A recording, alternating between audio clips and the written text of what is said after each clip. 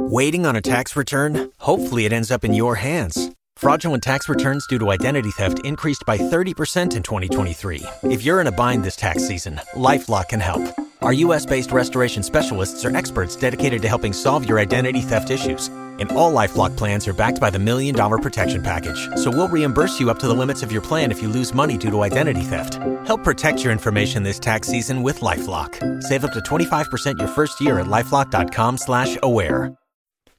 Hello all, this is Paul, the true crime enthusiast, and I'm just coming to you today to say thank you so much for getting the show into its 6th year. It's the show's 5th birthday today. It's absolutely what a phenomenal ride it's been.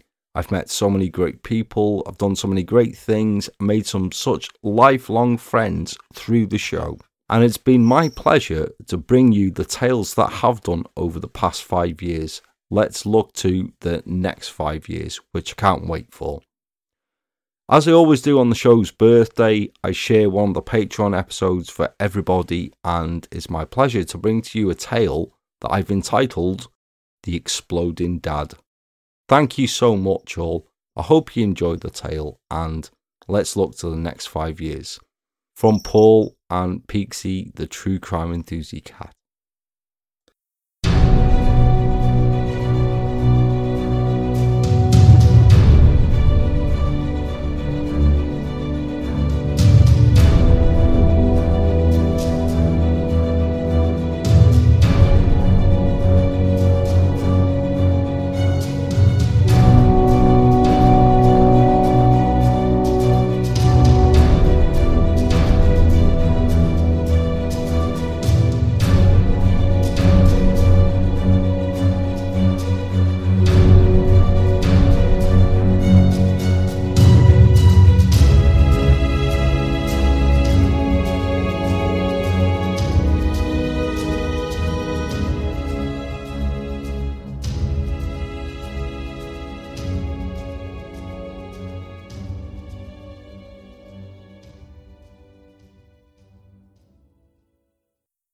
The case that I've selected for this bonus time around, I thought had to have the catchy name that I've given it, and is truly a fascinating and unique one from the annals of British criminal history.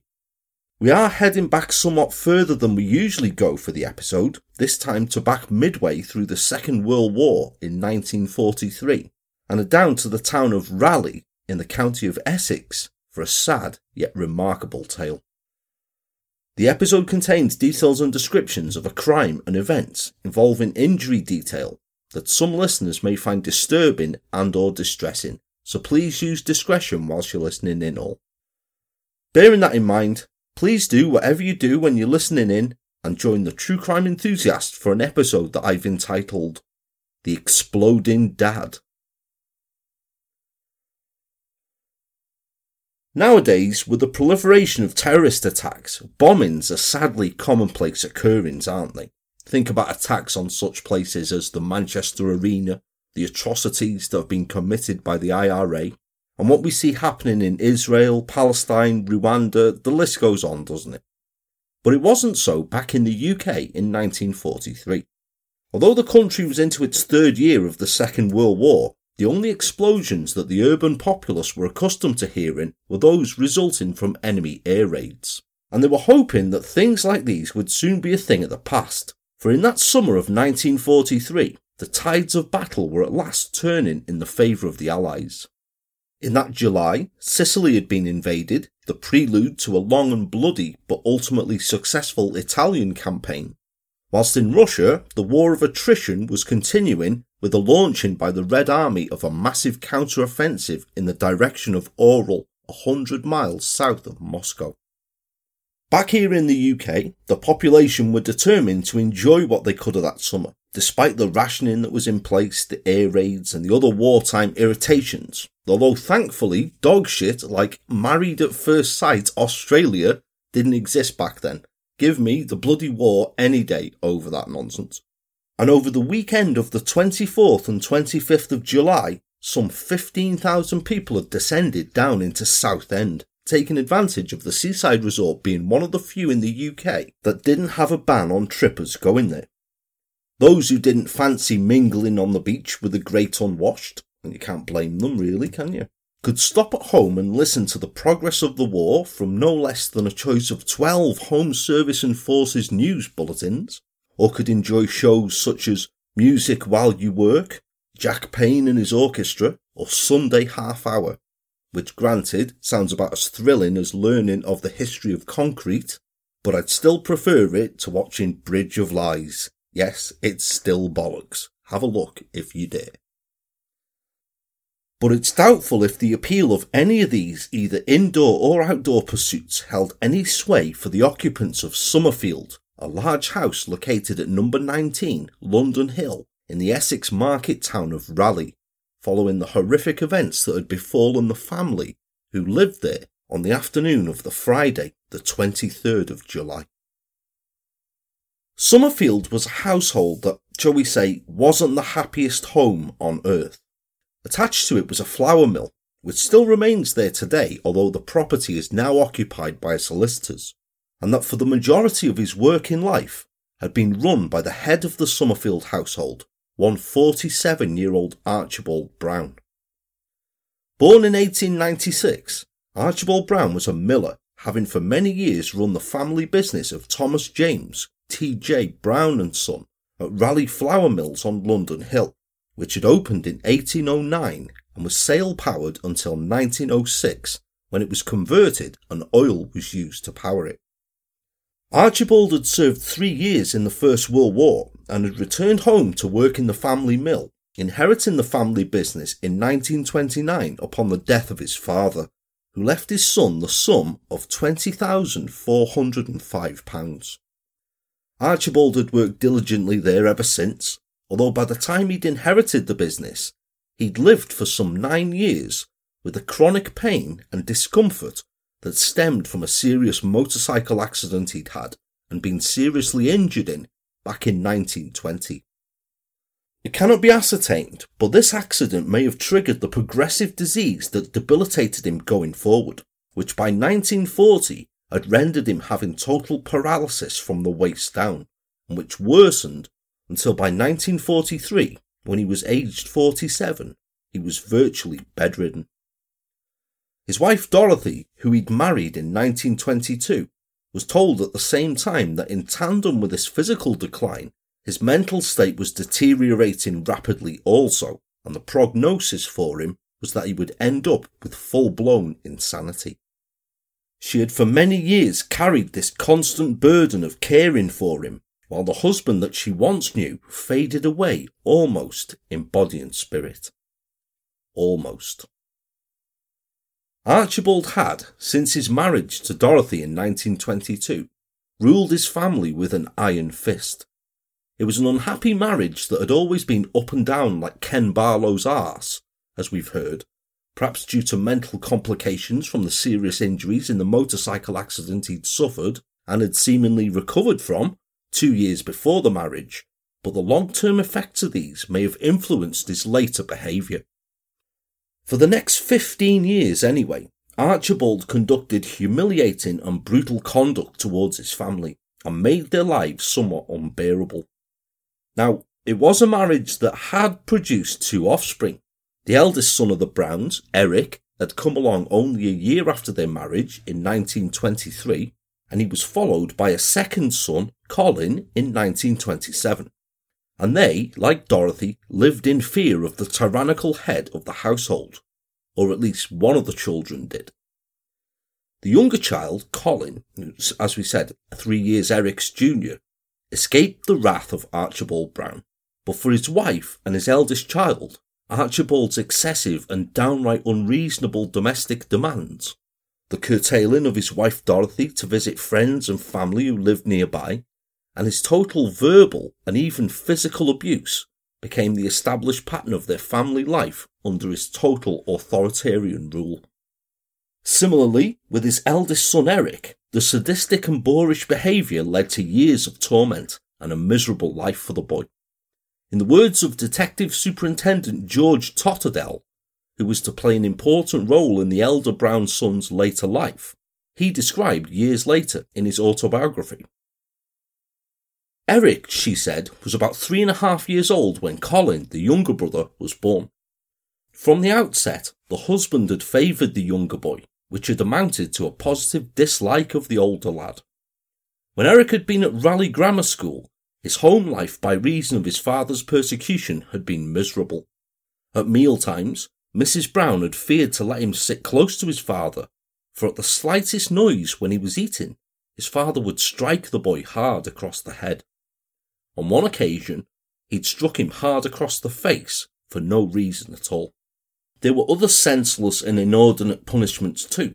The writing of the line, "I must not make a noise," 500 times, with every 10 lines marked off the more easily to be corrected, which had taken the little boy all evening and had ended in tears when his younger brother was out playing.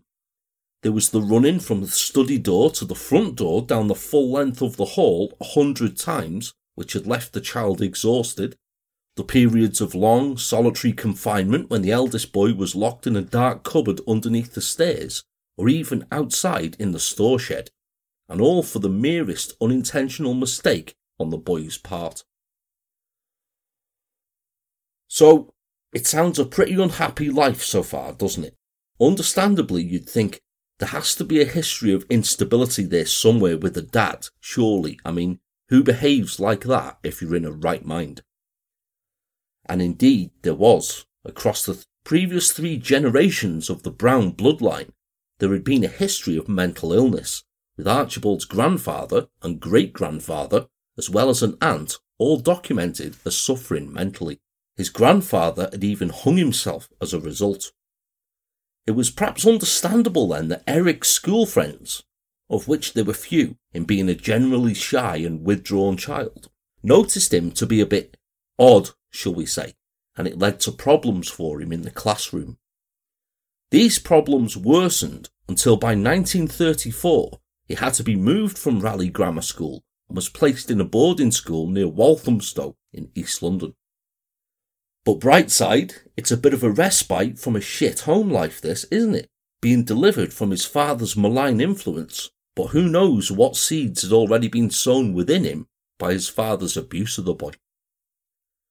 Then, in 1938, the Brown home became even more miserable when Archibald Brown was struck down by spinal paralysis, which resulted in him losing the use of both his legs by 1940. His condition rapidly deteriorated over the years to the point that, by 1943, he was confined mostly to bed, but occasionally to an invalid chair, the precursor of a wheelchair known as a bath chair. Concurrent with this physical decline had been an increased emotional backlash from him, directed mainly at the long-suffering Dorothy. His attitude and behaviour towards her became even more intractable, with the handbell that he had beside his bed being constantly used day and night for the most trivial of things, and his calls for assistance becoming ever more demanding, even for ludicrous things as one of the flowers in the vase that he could see needed moving, things like that, you know. In the process of this, Archibald would still, as best as he was able to, rule over his family with a rod of iron. On one occasion, when his wife was feeding him, he tore at her clothes. He would often scratch or pinch her out of spite and pure contempt. He once tried to place his hands around her throat to strangle her, and would regularly, deliberately spill hot tea all over her. Now, in his debilitated physical condition, these outbreaks of violence were hardly life-threatening ones towards her, but they were of course unpleasant and frightening. However, in the latter days of his illness, Mrs. Brown was able to afford the services of a trained nurse to bear the brunt of her husband's care. Now, there's a slight confusion here through research. Several reports claim that by 1943, the Browns were on the 3rd nurse that they'd employed, the first 2 put off by Archibald's cruel nature, by all accounts, as I'm sure you can believe from what you've heard, him being a bit of a twat with them, whilst other accounts claim that there were 3 nurses employed who looked after Brown in a rotating shift system. What is clear through research is that both the family and he were taken with this 3rd nurse mentioned, 46-year-old Elsie Mitchell, who lived at number 12 Hillview Road in Raleigh. Archibald had taken a liking to her, and she was an experienced nurse to difficult patients, so the arrangement was a satisfactory one, with no suggestion of any jealousy or impropriety whatsoever. Now, by this time, the youngest child, Colin, was off studying accountancy, and incidentally, he's very much a fleeting figure in the entire tale. There's little to no mention of him through any accounts, except to refer to the fact that the Browns had 2 sons. Eric, meanwhile, was finally in a vocation that he may have shown some aptitude and natural skill for. For the previous year, aged 19, he'd received his call-up papers, and by 1943 was a private in the 8th Battalion Suffolk Regiment based at Spilsby in Lincolnshire. He had at first worked in the Raleigh branch of Barclays Bank in 1940 when he'd left school as a clerk cum teller, and where his behaviour at times could best be described as odd. Although most of the time he was there he was a proficient and conscientious worker, he was prone to what would describe later as brainstorms, whereby he would fling his arms wildly into the air and then slam them down on the desk in front of him, beating out a rapid tattoo with his fists on the desk. Now, when later added to this strange behaviour were a number of minor fraudulent transactions on Eric Brown's part, the bank decided that enough was enough, and although he was not prosecuted, Eric was asked to resign as an alternative after working there for 2 years. This was in 1942, which was to be a milestone one in his life. Following leaving the bank, he found a change of occupation and worked out in the open fields of his Uncle Fred's poultry farm off Lark Hill Road in Canowdon for a time, until he reached the age of 18, and so became eligible for service in the armed forces, being called up by the army in October of that year. Like so many other young soldiers at that time, he probably felt that by joining and serving with what can best be described as a family, and if you're ex-forces then you'll know exactly the feeling that I mean when I say that, the people you're with become closer than friends, don't they? That he was casting off the shackles of an unhappy home life, and it was time for him to move onwards. Although the future was uncertain back then, it did hold promise of some excitement, and above all, Eric was finally free, or so he believed, of his father's persecution.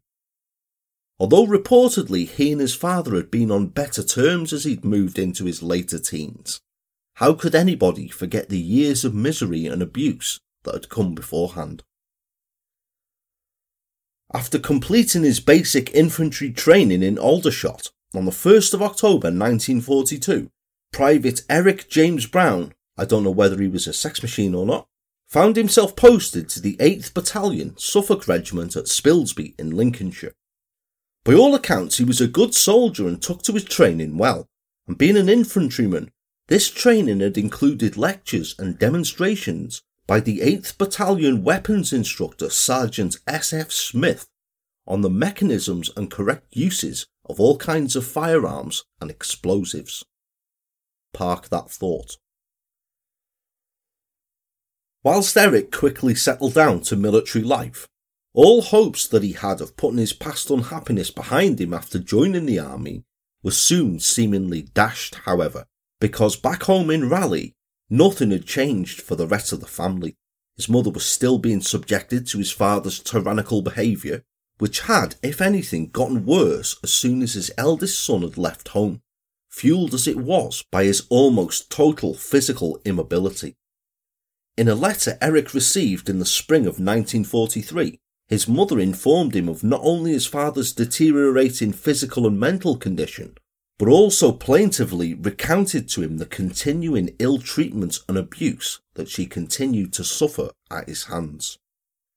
Following a written request to his commanding officer by his mother, in May and June of that year, Eric spent 3 weeks back at home on leave, ostensibly to help with the running of his father's mill, during which he himself witnessed the treatment of which his mother had complained. In a conversation with his mother one night during this period, he remarked to her that his father had really gone downhill, and with him being so rude and rough with her, that Eric had inquired how and why she put up with it, saying, "I don't know how you stick it." When he departed home at the end of his leave in June to return to his unit, the youth who for so long had himself wretchedly suffered at his father's hands, and who now bore witness to the daily unhappiness that his mother, who he'd always had a close bond with, still lived with on a day-to-day basis, had decided that the time had come to put an end to the suffering of both his parents. Perhaps it was that sudden being away from the comforts and familiarity of home, his caring and devoted mother and their life. Perhaps it was this that triggered something in Eric's brain, and he decided he would have to do something. By now convinced that his father too was a hapless victim of the crippling and debilitating illness that had struck him down, Eric had concluded that by eliminating his father, he would not only be releasing his mother from her distress, but he would also be delivering his father from his suffering. An act of mercy, if you like. The only questions remaining were when and how was he to achieve his objection. He'd soon hit upon the solution. Military camps today, and perhaps more so back in the operational theatre of World War II, by the very nature of their existence, have large stocks of various weapons and explosives within their boundaries, and Spilsby Barracks, where Eric was stationed, was no exception. Included amongst the variety of small arms and other weapons that were held on base were several explosives I mentioned earlier Eric had been instructed in the use of, and one of these was a relatively newly developed explosive known as the No. 75 Hawkins grenade mine. This explosive had been developed only the previous year, more versatile in design for use as a multi-purpose weapon. It could be used as an anti-tank mine, an anti-vehicle grenade, or a demolition charge. Although it was a small rectangular mine that looked similar to a cycle lamp, no bigger than 3 inches wide and 6 inches long, it contained 1.5 pounds of ammonal explosive, an explosive made up of ammonium nitrate and aluminium powder. When an armoured vehicle such as a tank drove over the grenade, it cracked a chemical igniter inside it, which leaked acid onto the sensitive chemical, thus detonating the explosive. Now bearing in mind the detonation velocity of a ammonal explosive is approximately 4,400 metres a second, or some 9,842 miles per hour, it was particularly effective at damaging tanks, and was easily enough to blow the tracks off them.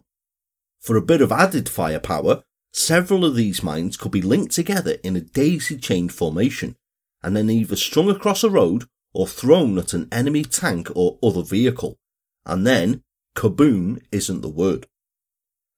And there, in the Spilsby Depot Armoury, were almost 200 of these mines. 50 were decommissioned ones that were used for training purposes, but the other 145 of them were very functional indeed. There were also primers, igniters, detonators and instructional pamphlets available, all kept together in that nice, neat military way. A very powerful weapon indeed. More than enough to blow your dad past that bloody idiot who jumped from the edge of the stratosphere. Eric decided that a weapon that was capable of disabling a tank should prove more than adequate for the much more modest but equally as lethal assignment for it that he had in mind. So apparently without any great difficulty really, for back then there was little to no check kept upon them. I know, right? At the beginning of July 1943, Eric managed to acquire himself one of these Hawkins grenades, along with an igniter and a detonator, all of which he secreted away in his attache case, and as he'd anticipated, this disappearance passed at the time unnoticed. Now, during the leave period Eric had had in June, Dorothy Brown had unknowingly hastened her husband's demise by writing a letter to Eric's commanding officer, Captain J.L. Bell, requesting that Eric be granted a further period of compassionate leave. Ostensibly, the purpose of the letter was for Eric to again be at home to try to find someone to take over and run his father's business. But you have to think that as much of a reason for Dorothy requesting her eldest son being at home, at least for a time, was to support her and to give her some respite from a disabled and vexatious husband. Now I do understand the reaching out here.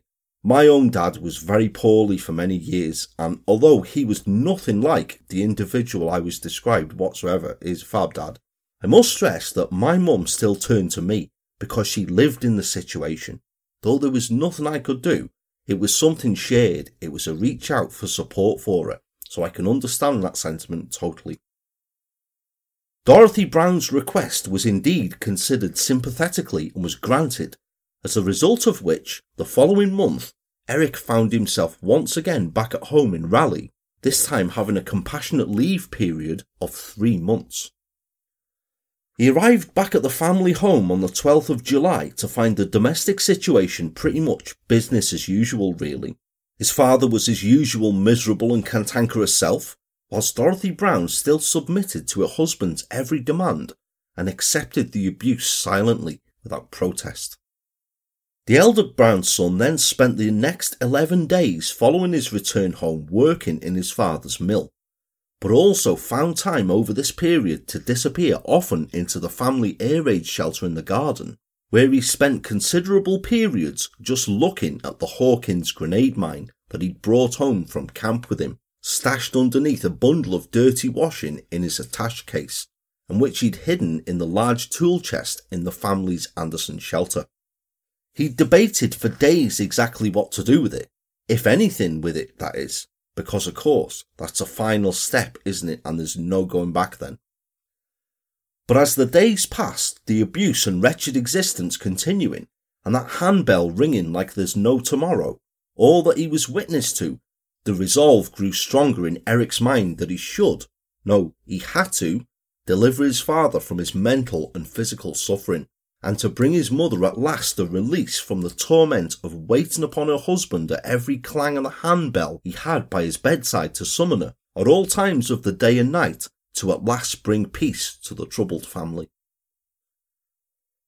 After lunch, at about 1:30 p.m. on the afternoon of Friday the 23rd of July, Eric shot over to the Anderson shelter and bolted the door from inside against surprise, and then gingerly removed the mine, the primer and detonator from the toolbox. He then set about priming it so it would be set off not by the weight of a tank or an armoured vehicle, as it was designed to, but by what he judged the weight of his father to be. The simple expedient of removing the 4 corner supports from beneath the pressure plate of the grenade allowed the plate to rest directly onto the body of the mine, thus requiring far less pressure than was normal for it to detonate. You can only imagine just how much care that must have taken to do, can't you?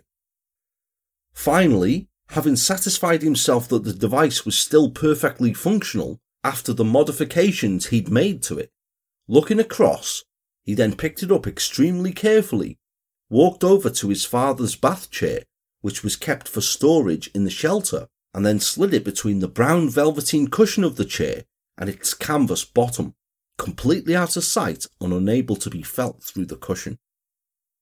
Now the deed was ready and done, but Eric had had a right fright as he was doing so, for as he was priming it, the door to the Anderson shelter had rattled, with someone trying to open the door. It was his father's nurse, Eileen Mitchell, coming to collect the wheelchair. One of the regular duties that Nurse Mitchell undertook when the weather was suitable for it was to take Mr. Brown out for a short walk in his chair, the only kind of outing that he was still able to enjoy by that time, towards the neighbouring village of Hockley and back. And with the weather on Friday, July the 23rd being like the start of The Simpsons, it was time for her to take Mr. Brown for his usual fresh air excursion. Nurse Mitchell had duly headed out into the garden of number 19 and over to the air raid shelter in the corner, which was, as we've said, where Archibald Brown's wheelchair was usually kept, but was puzzled, however, to find the door to the Anderson shelter bolted from the inside. She tried to open the door unsuccessfully for a few minutes, and so, grumbling away, went off to find Mrs. Brown to help her gain access. When the 2 women returned, however, they were both startled when the door of the shelter opened suddenly as they approached it, and Eric Brown emerged out of there, looking a bit sheepish, although other reports describe him as displaying a variety of emotions, from anger through to confusion and evasiveness. When they challenged him and his mother asked him the reason for him being in there, and what on earth he was doing in there that required him needing the door locked. Come on, you're better than that. Eric mumbled some excuse about looking for something inside there, and then made himself scarce, heading off into the house. His mother and Nurse Mitchell then took the wheelchair back over to the house and fetched Mr. Brown downstairs in his pyjamas, slippers and dressing gown. Between them, they then helped manoeuvre him over to it before they placed him down heavily into the chair. And can you guess what happened? Bugger all happened, that's what. After he had been between the two women helped into the chair and secured comfortably, with 2 pillows placed behind him for support, and him being warmly wrapped in a plaid travelling blanket, the ends of which were tucked neatly underneath the cushion, still nothing. Saying goodbye to Mrs. Brown at about 1:45 p.m. that afternoon then, Nurse Mitchell then set off for a walk with her ward. There was nothing unusual about their plans that day. They were merely heading for their usual walk along their usual route, which was for them to head down the steep London hill, and the gradient of it has not changed any even to this day, and to follow this down past Raleigh Church onto the B1013 and up towards the village of Hockley, before turning back after 1.5 miles or so. They'd gone a good mile down this route past Raleigh Church and had just passed a house named Gatton's between here and Raleigh town centre, when Nurse Mitchell felt her ward shifting around in his chair. Knowing from their past walks that it was about this point on each journey that Mr. Brown used to enjoy stopping for a cigarette, Nurse Mitchell watched him fumbling around in the pocket of his dressing gown, trying to reach his cigarettes. Placing the brake on and heading around to the front of the chair to help him retrieve his cigarettes, lighting one for him, Nurse Mitchell then headed back around to the rear of the wheelchair to continue pushing, thinking idly that it would soon be time to turn around and head for home. She'd only scarcely begun to move off once again, taking less than 6 steps, when Mr. Brown shifted himself in the chair ever so slightly, trying to settle himself more comfortably. It was to be Mr. Brown's last movement on this earth, for a split second later he was dead. Within that 6 paces, there was suddenly a tremendous explosion that he took the brunt of. He most likely hadn't even had time to feel a thing. Suddenly there was a terrific bang. I could instantly smell my hair burning, and a terrific heat came up from somewhere. I saw the head and shoulders of my patient in front, and I think I saw a leg in a tree. My own legs were pumping blood very badly. Small pieces of metal were embedded in them. I received treatment in a house, and I was admitted to hospital. That was how Elsie Mitchell later described the moment that her patient had been hurled into eternity. That she hadn't accompanied him on his one-way trip into oblivion was attributable solely to the pillows and cushions in the wheelchair that were between herself and the source of the explosion. Nurse Mitchell was knocked briefly unconscious from the force of the blast which had knocked her off her feet and some distance away, a blast so powerful that it had left a crater in the road and had put the windows through on houses on either side of the street. Residents of Hockley Road were used to enemy action during the Second World War, but although there were aircraft in the vicinity during the afternoon, there had been no prior warning of enemy action, no sirens or anything that they'd come to be used to. The shock of the blast then stunned everyone in the immediate vicinity, for a moment they thought that an enemy plane had dropped a bomb, and they were waiting for the rest of the salvo. Indeed, local newspapers the next day were full of the story of a local invalid being the unfortunate recipient of a direct hit from a butterfly bomb. As it was, those who were first on the scene found it was obvious that there was a fatality and that nothing could be done for the man concerned, for whilst the woman lay moaning and barely conscious in the road nearby, bleeding heavily from the terrible injuries to her legs, whilst of a charge there was no sign. He wasn't apparent until someone noticed the remains of a human leg suspended some 15 feet up in a nearby tree, and his head and torso lying further along in the road. Another leg, his right one, still clad in its slipper, lay in the front garden of a property 48 feet away. The further remains of his body were soon discovered nearby, interspersed amongst the devastating tangle of twisted and scorched metal. Imagine that for a scene, eh? Whilst Nurse Mitchell was rushed by ambulance to Southend Municipal Hospital, taken from the sanctuary of a nearby house where she'd been carried into, Police Sergeants Gowers and Patterson, Constable Leggett and Air Raid Warden Fuller, who was soon at the scene, closed the road off at each end and then made a preliminary search and an examination of the scene, as well as the grisly task of recovering the remaining body parts.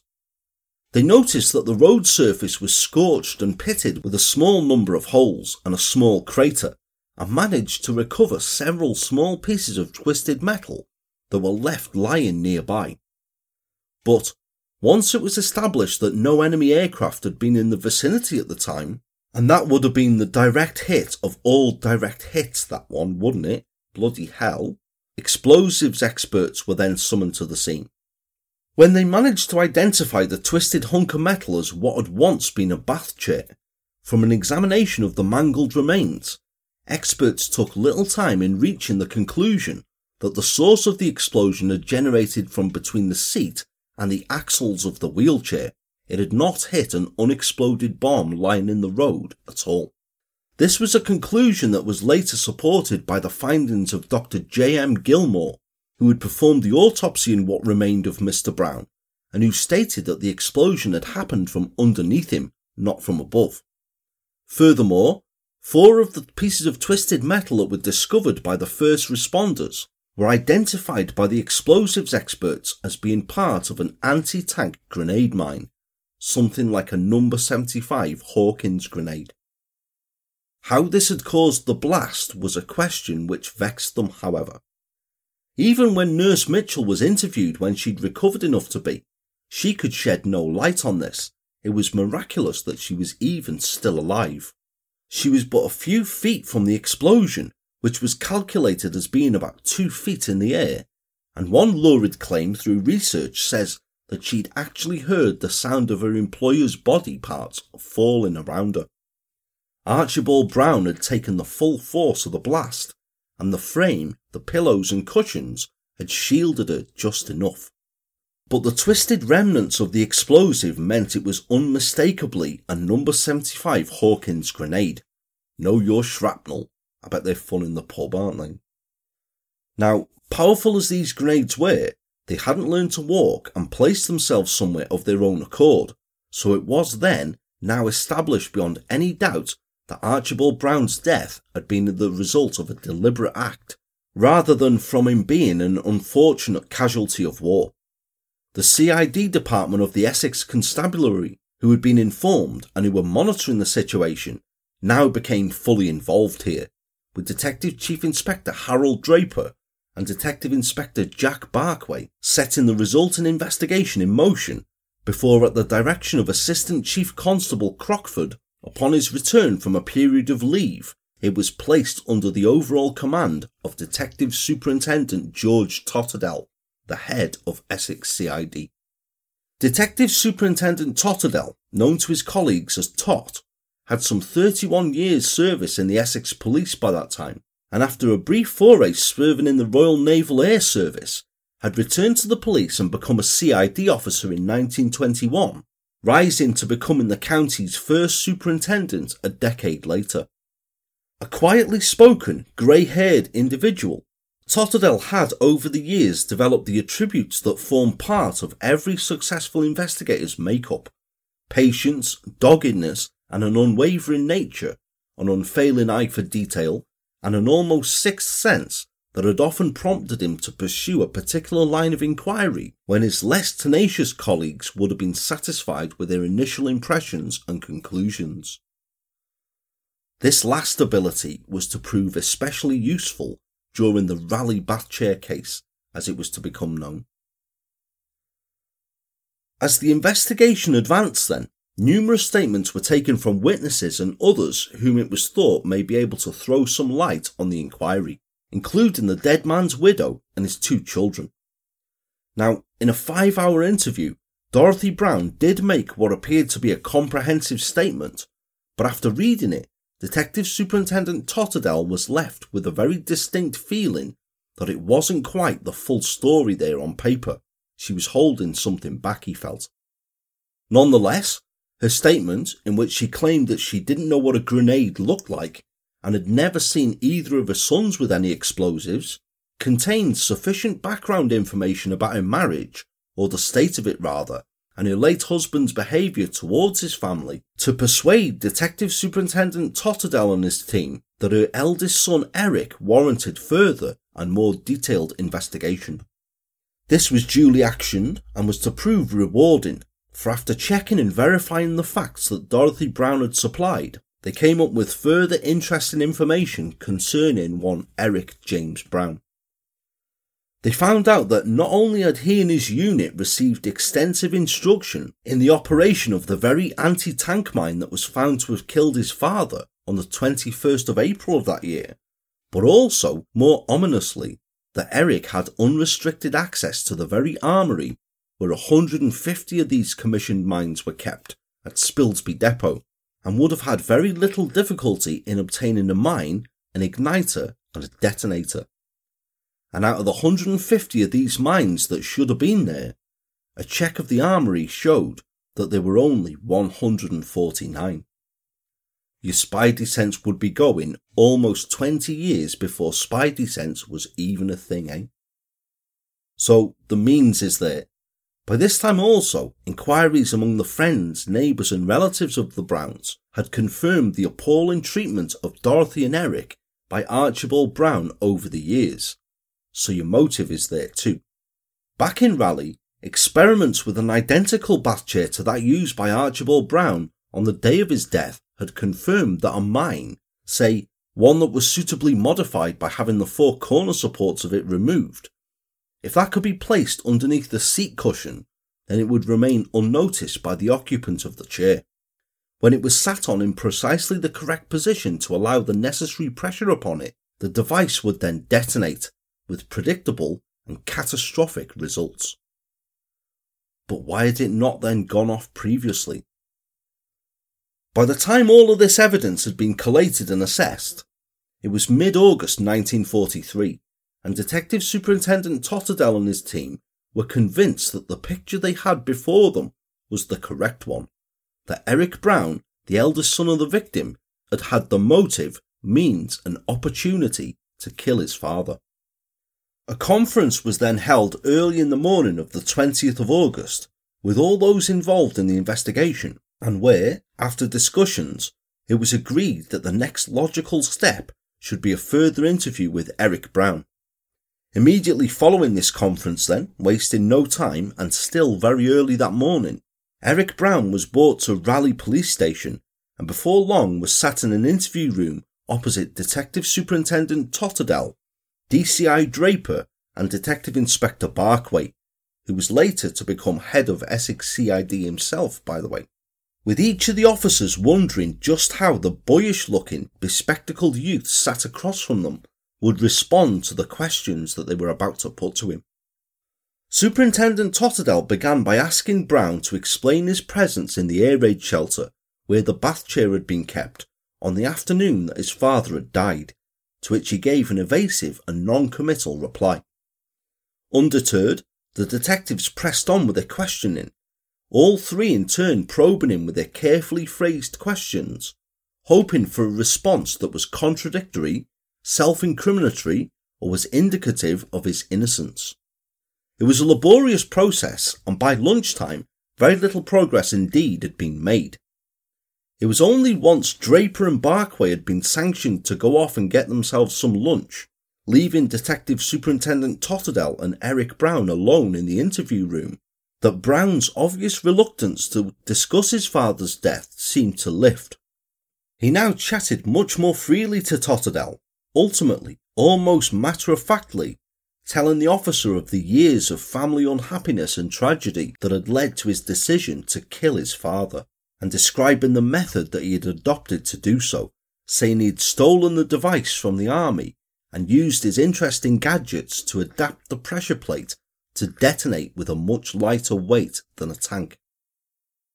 When the two inspectors returned, now having unburdened himself, Brown readily agreed when it was suggested to him that he should make a written statement to the effect of what he'd just told the senior officer. The lengthy statement was then duly transcribed by Detective Inspector Barkway, and it clinched the case against Brown, with part of it reading, I quote, "I want to tell you the whole story. For the last 4.5 years, and even before that, life has ceased to exist for my mother, but has become a complete drudgery as a result of my father's treatment towards her. I decided that the only real way in which my mother could lead a normal life and my father to be released from his sufferings was for him to die mercifully." I know, yes, being blown up in a wheelchair with an anti-tank mine is the epitome of merciful, isn't it? His statement continued, "I therefore decided to cause his death in a manner which would leave him no longer in suffering. This was only decided upon a matter of days before his death. After nearly a fortnight of seeing just exactly what my mother was forced to endure, I realised that this could not be allowed to go on. Primarily for my mother's sake, but also to a lesser degree my father's sake, I placed the grenade under my father's chair, not realising at the time that, although it would kill him, just what his death would mean to me and to all those near him. My father is now out of his suffering, and I earnestly hope that my mother will now have a more happy and normal life. This, I declare, is the only motive I had for bringing about my father's death. His death was, in truth, a great shock to me, but what I did, I am not afraid to answer for." After then checking and signing each page of the statement, Eric James Brown was formally charged with the murder of his father on the 23rd of July at Raleigh. Brown was to make 2 appearances at Southend Petty Sessional Court before he was committed for trial, to be held over the 21st and 22nd of September, and in the meantime, while he was awaiting trial in Chelmsford Prison, there was a development. Dorothy Brown now sought out Detective Superintendent Totterdell and offered to volunteer another statement, a more in-depth one. He'd felt all along that her first statement had not given the entire account, as we said, that she was holding something back, and his instinct now proved to be correct. Now that her son had been arrested and charged with murder, Dorothy Brown no longer felt the need to protect him, and therefore made a second, much more detailed statement in which she admitted that she knew Eric was mechanically minded. He was able to mend their radio whenever it was knackered, and would have had the ability to place an explosive charge. She now also fully described her late husband's treatment over many years of not just herself, but of his eldest son also. So unhappy was Dorothy Brown with her life that she'd often thought of leaving her unpleasant husband and even had a suitcase packed, but had just never gotten that far, almost thinking it her duty to care for him, as was a generational thing gone by. It was a statement that made for sad and distressing reading, but that did go some way to explain her son's state of mind during the last few weeks of her husband's life. The committal proceedings lasted for 2 days, through which Eric Brown was represented by Mr. J.P. Nolan, KC, who was King's Counsel back then, of course, while the case for the Crown was left in the capable hands of KC Mr. J.F. Claxton. Opening proceedings, Mr. Claxton said in his address to the court, "It is a murder which, in the submission of the prosecution, was committed by extraordinary means. The accused is charged with murdering his father by placing underneath his invalid chair an anti-tank mine, with the result that owing to the explosion that followed, his father was literally blown to pieces. All the nurse remembers was that she was terribly injured about the legs, and that, as far as she could see at the time, her charge and the bath chair had disappeared. Portions of metal, later identified as those of an anti-tank mine, were then found." After outlining the events of the 23rd of July and calling Nurse Mitchell, who visibly limped up to the witness box, to describe to the court the final moments leading up to the explosion, as we've heard, Mr. Claxton then called Dorothy Brown up to the stand. In answer to his question, she described how During the last 2 years, I was unable to do anything right for my husband. Occasionally, he would tip his tea over me, and when irritated, he would grab my clothes and pull me down. He once went for my throat, and when I was feeding him, he scratched at my clothes. In a rage, he had scratched my arm. She added that she had no doubt that her son was aware of all these happenings. In answer to Mr. Nolan, she agreed with his suggestion that although her husband had treated Eric badly when he was a child, since the onset of her husband's illness 5 years before, he and Eric had been on better terms. This was a direct contradiction of what she'd told Detective Superintendent Totterdell only a few days previously, however. Mrs. Brown ended her testimony by telling the court of the worsening treatment that she'd received at Archibald Brown's hands during the final 4 months of his life, serving to establish a motive for the murder that, however, was still inexcusable, was to many of those listening at least an understandable one. By the end of the second day of proceedings, Mr. Claxton had called his other witnesses, including Brown's former battalion weapons instructor, Sergeant Smith, who had told the court, "Since about 15th of January, I've been instructing soldiers. My syllabus included lectures on British weapons and explosives, and on 21st of April last, I gave a lecture on the Hawkins No. 75 grenade mine, along with others. The accused should have attended this lecture, but I could not swear that he did so." However, Sergeant Smith could not swear that Brown did not attend the lecture either. Others, expert and non-expert witnesses alike, also gave their evidence. They included Dr. Gilmore, the pathologist who performed the post-mortem examination on what was left of Archibald Brown, Captain Bell, Eric Brown's commanding officer, who testified to his being on compassionate leave at the time of the murder, and explosives experts who were called upon to describe the nature of the device used, the apparent modifications that had been made to it by the accused, and the lethal effect it would have had when detonated. Each police officer and authority figure who had attended the crime scene only shortly afterwards, Police Sergeants Gowers and Patterson, Police Constable Leggett and Warden Fuller, each described the scene as had been found very soon after the explosion. And finally, Inspectors Draper and Barkway and Superintendent Totterdell, who each between them gave details of the police investigation, culminating in the final interrogation of Brown, his admissions, and his subsequent written confession. At the conclusion of the prosecution case, Mr. Nolan reserved his client's defence, unhappy that his client's confession could be called as evidence, and even suggesting that it had been obtained by coercion, with the threat of something happening to his mother if he didn't own up, a suggestion which was strenuously denied by each officer, whilst the court chairperson, Magistrate W.G. Rayner, immediately committed Eric Brown for trial at the Essex Assizes. The trial of Eric Brown for the murder of his father, Archibald, took place at Shire Hall in Chelmsford some 2 months later on the 4th of November, before a packed courtroom and presiding Mr. Justice Atkinson, and lasted for just a single day, where he issued a plea of not guilty by reason of diminished responsibility. Newspaper reports at the time described a dark-haired, pale-faced youth in a neat blue suit with an open-necked white shirt. His hands were clasped behind his back. There, his interest in the proceedings appeared to terminate. He seemed indifferent to his surroundings throughout the trial.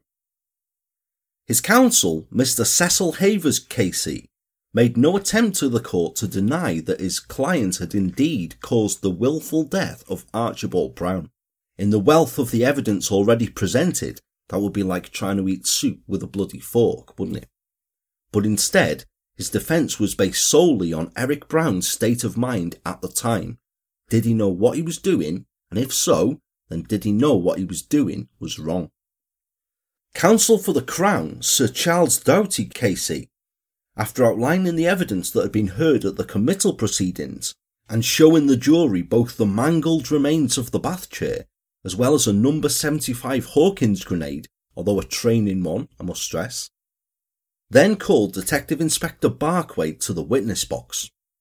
When he was cross-examined by Mr. Havers, Detective Inspector Barkway told the court that inquiries had established that there was a history of insanity running within the generations of the Brown family, and also recounted to the court the strange behaviour of Eric Brown himself when he'd worked earlier at Barclays Bank.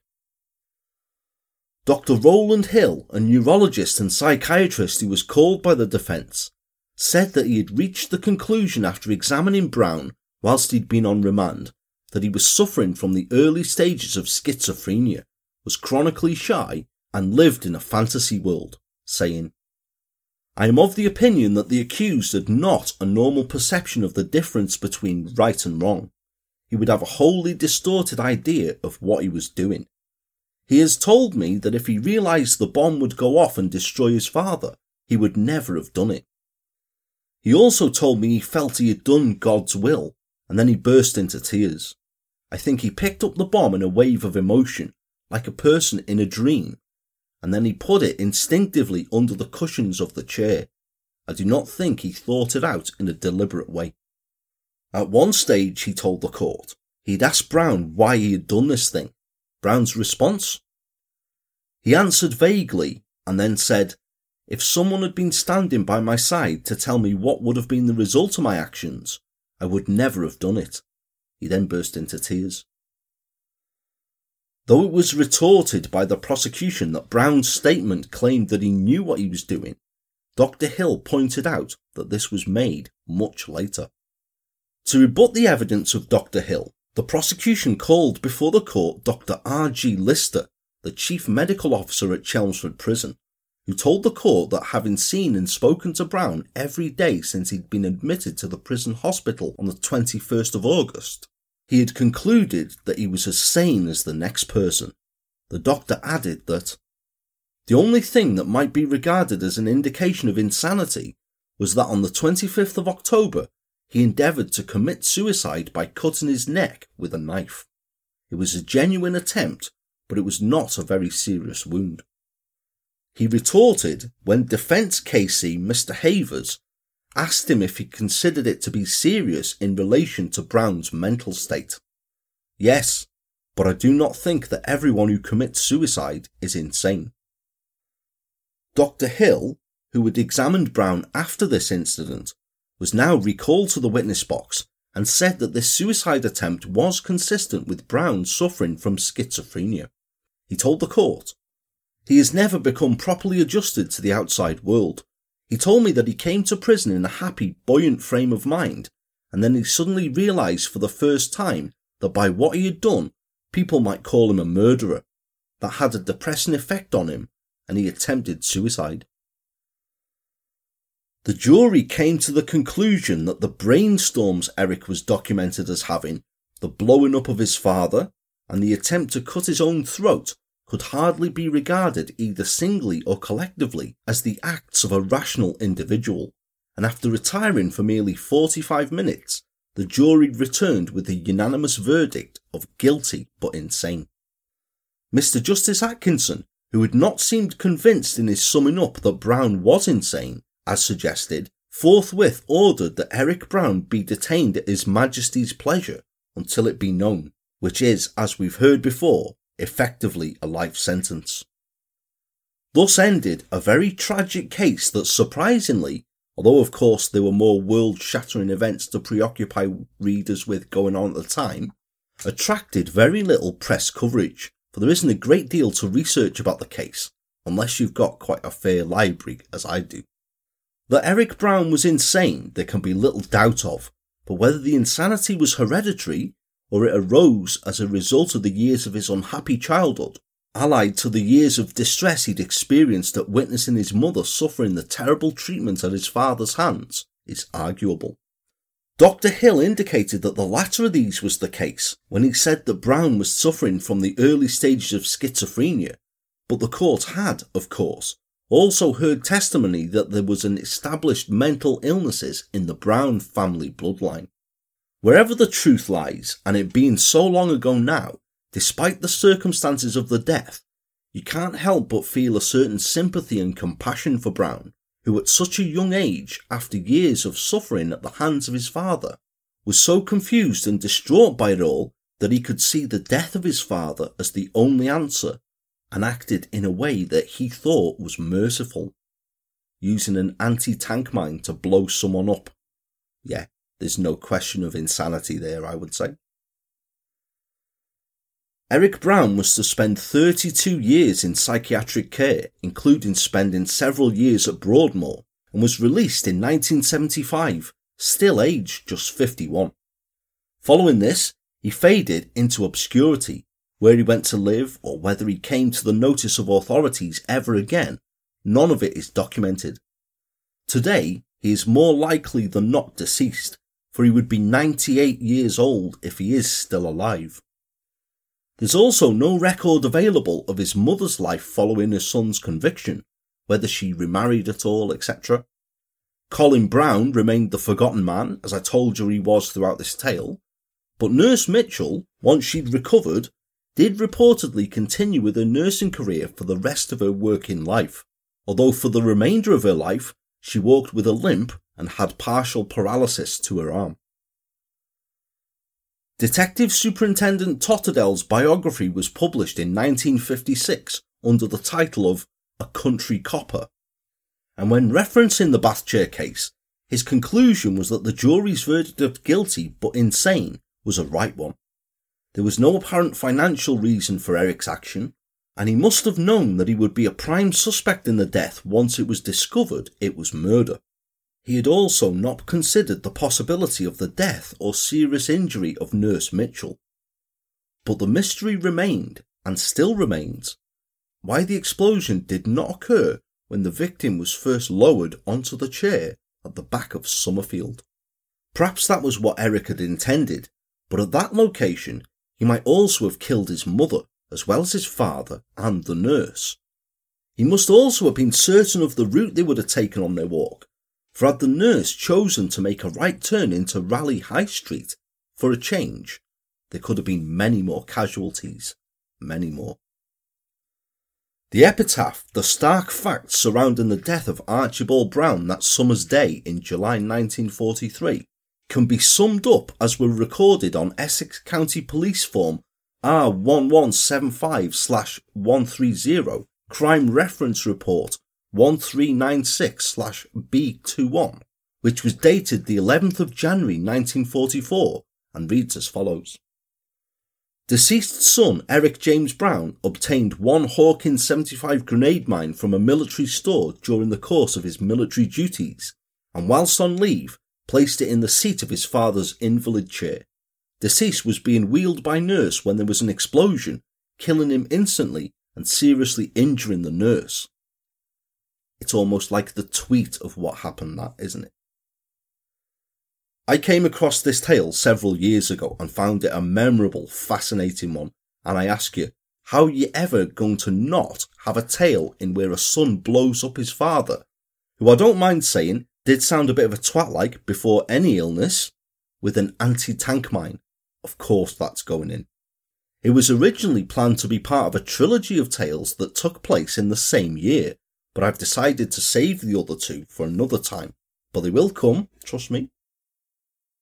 Now, there are likely easier methods of killing someone who's mostly bedridden, a pillow, an overdose or something like that, but an anti-tank mine? Grab the bull by the bollocks, that will definitely do it alright.